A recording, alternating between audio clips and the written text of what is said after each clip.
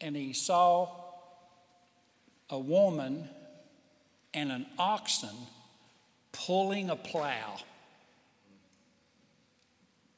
And he looked to his left, and there was a shade tree, and 3 men were sitting under the shade tree playing checkers. He said, now that's where the gospel has not gone. That's where the Bible has not gone. God said regarding these daughters' request, they are right. God is on the side of the dignity and the equality of women. I know I sound like a social engineer here, but I'm just telling you what the Bible says. At the height of Greek civilization, it's called the Golden Age, time of Alexander the Great, women were considered property rather than a bride. They were not taught to read. They were not permitted to vote. They could not own land or inherit wealth. This is around 200 BC, 1,000 years after Numbers 27.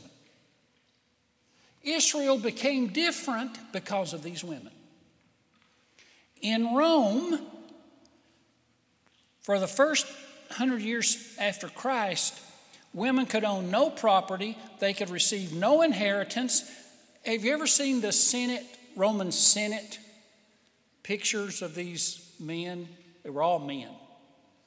They had no right to participate. Women could not participate. But in Israel, women received the same rights, the same inheritance, the same property as the man. And it started right here in Numbers 27. So here's my message today. How can a woman make a difference? How can she change things? How can a mother shape the future for the next generation so that it increases and prospers and is blessed over the past one? And that's what I want to speak to you. And I have 4 things that these women did. How did they shape the future, the next generation? Number 1, they came to God. They believed that God can do the impossible. That God, I know their father is dead. I'm sure they relied on him for a lot. They surrounded by murmuring, unbelieving people. But they come, it says in verse 2, they stood before Moses and the priest and the congregation at the entrance of the tent of meeting. Now, what is that in verse 2? In the tent of meeting was where the Ark of the Covenant was. And in the Ark of the Covenant, Exodus 25:22 says, there I will meet with you above the mercy seat, between the cherubim, and I will speak with you about all I give to you. So here is what they did. First, they said, let's go ask God for it. Let's go to the tent of meeting with God. Let's get His blessing on what we are asking. Number 2, they took the initiative. Verse 3, our father died in the wilderness. He died for his sins. He wasn't a saint. But verse 4 says, but why should the name of our father be taken away? Why should others, uncles, get our inheritance? Why should this be? They took the initiative and God said, they're right. And here's the thing, I want to press this point. And that is, I think sometimes God waits on us to take the initiative. It's like there doesn't seem to be any hesitancy on God's part. He seemed to be waiting on some woman to step up and say, this isn't right. Lord, would you help me here? And God said, yes, I'll help you. You're right. But he waited until these women pressed the issue. What is God waiting on in some of our lives? They took the initiative. They said, it shouldn't be this way with the people of Israel. Number 3 thing they did, they came as a group. They didn't even seem to have a spokesman. Verse 2, they stood before Moses. Verse 4, give us a possession. I want to recommend a women's prayer meeting. When you can get together, what Jesus said in Matthew 18 holds true. He said in Matthew 18:19, if 2 of you can agree, and the Greek word there is symphonize, a symphony, harmonize. If you can agree on something as touching earth, then he said, it will be done for them if they ask the Father in heaven. For where 2 or 3 are gathered in my name, there I am among them. 2 or 3 women coming together with an absolute harmony about something that needs to take place. And Jesus said, I'll be right there with you, and we'll see that it happens. They came as a group, a unified group. And number 4, they believed in a future, a glorious future. They were willing to put the past behind them and go into the land of Canaan, the land of promise, and they believed that God would bless their future. They believed they had a future. Up to now, it's like, how can we have a future without our Father? But these women said we can have a future with God. If there's no qualified heir, the woman becomes equal to the man in obtaining the inheritance. And they did more than that, actually, when you think about it. Ephesians 3:20 says, to him who is able to do far more abundantly than all we could ever ask or think, according to the power at work within us, to him be glory in the church and in Christ through all generations. He's able to do more abundantly than all we could ever ask or think. More than you've prayed for, more than you can ask, or even thought about. And I believe God wants to raise our level of faith and expectancy today, especially as mothers, especially as women. Don't put all your marbles, all your hopes and expectations in a man. Can I get an amen, ladies? I love marriages. Marriage is God's plan to disseminate the gospel. But men are not gods. God is God. And praying to him. And if we will look to God, we can raise our expectations. If you focus on men and focus on things on the earth, you will be disappointed sooner or later. I know my wife loves me, and I believe God brought us together. But you know what she told me a few weeks after we got married? She said, I can't believe I have to live with you the rest of our lives.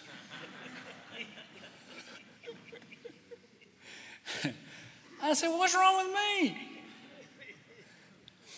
It'll be about the same with anybody else. When you get to know them, they're just people with flaws and imperfections and failures. Now, she doesn't say that anymore. Now she says, I can't believe I get to live with you the rest of my life. Sure she does. He is able to do much more than we could ask or think, abundantly above. Let me give you this. You're going to have to listen real close here. God made a promise to David in 2 Samuel 7:12.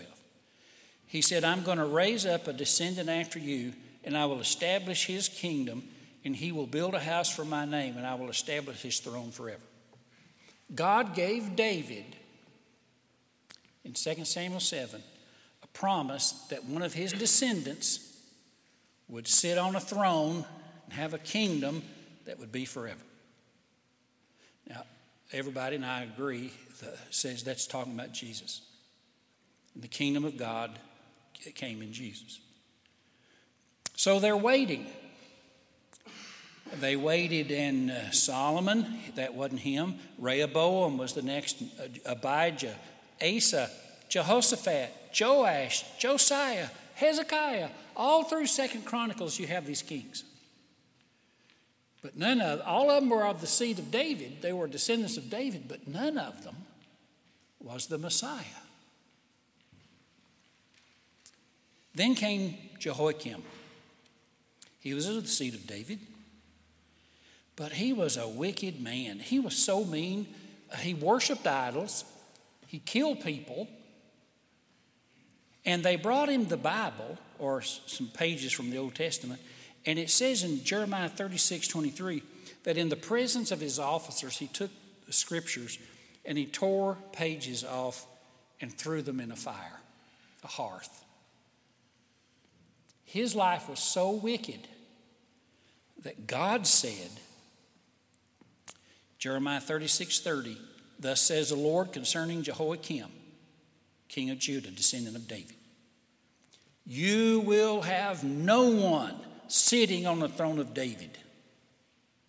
He put a curse on him that none of his descendants would ever sit on the throne of David. Now there's a problem. Do you know what it is?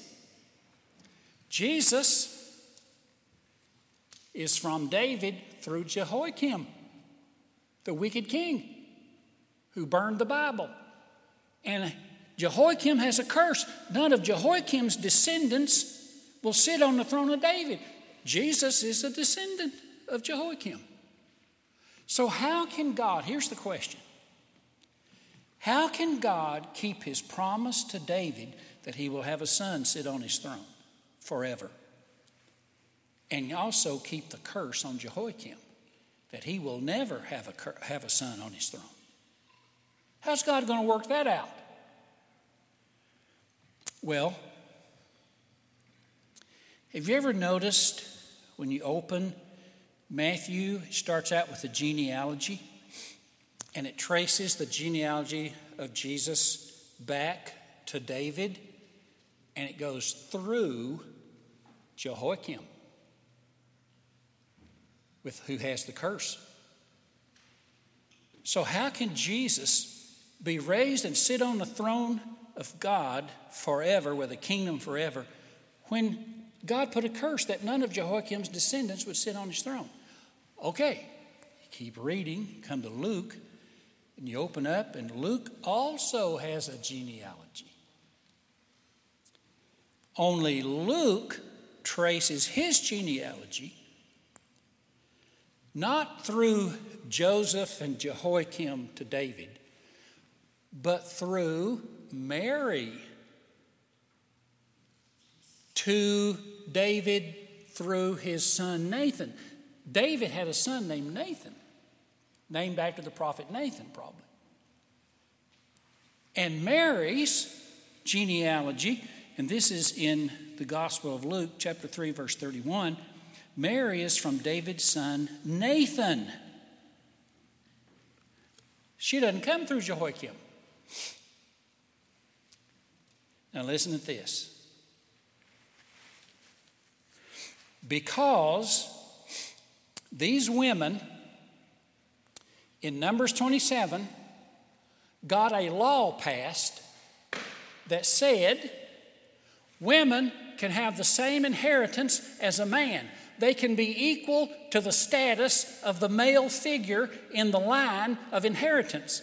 Because they got that law passed, Mary, Jesus coming through Mary, can have the inheritance and the blessing God promised to David.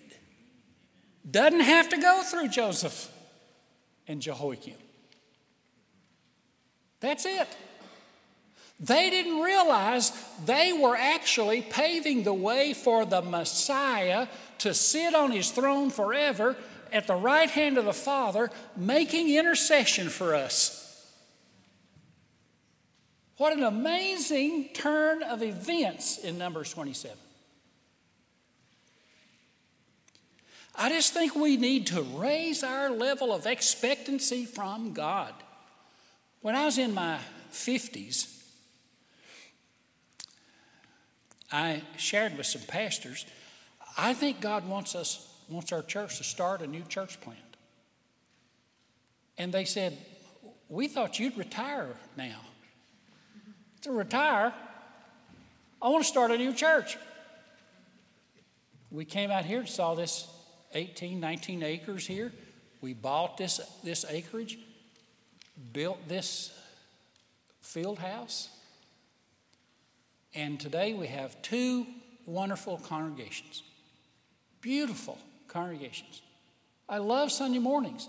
And the band always says, after the first service, we get to go do it again. And now we're self-sufficient. We're paying our own way, paying our own bills.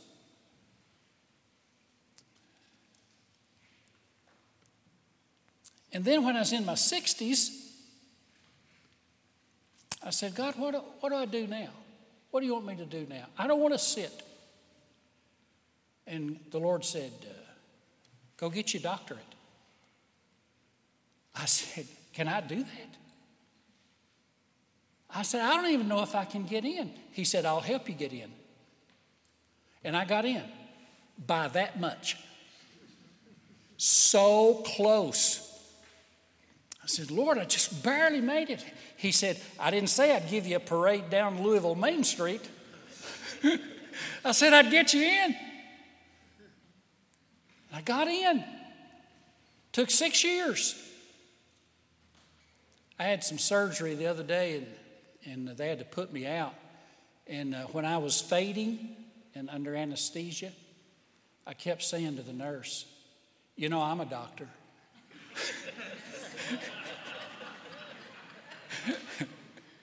Yeah, I'm a doctor. She pat me. Yeah, okay.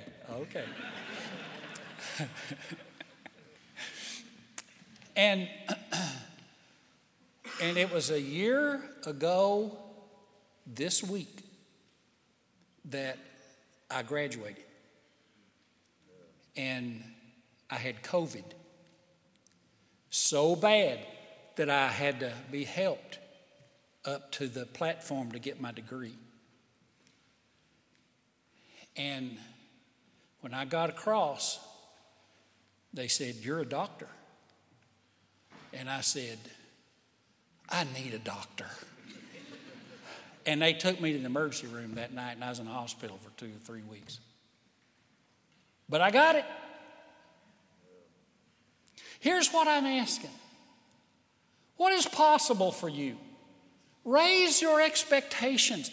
I feel like I've just scratched the surface, dear people. He can do exceeding abundantly above all we could ever ask or think. So I'm wondering, what am I not thinking? All the power of God that He would bless if we came to Him in prayer and faith and said, this is not right. This can be better. Let's do it, people. Some of you need to go back to school. Some of you need to make a decision about Christ and doing His will with your family. Some of you need to pray for the sick. We need to say, God, this is not right.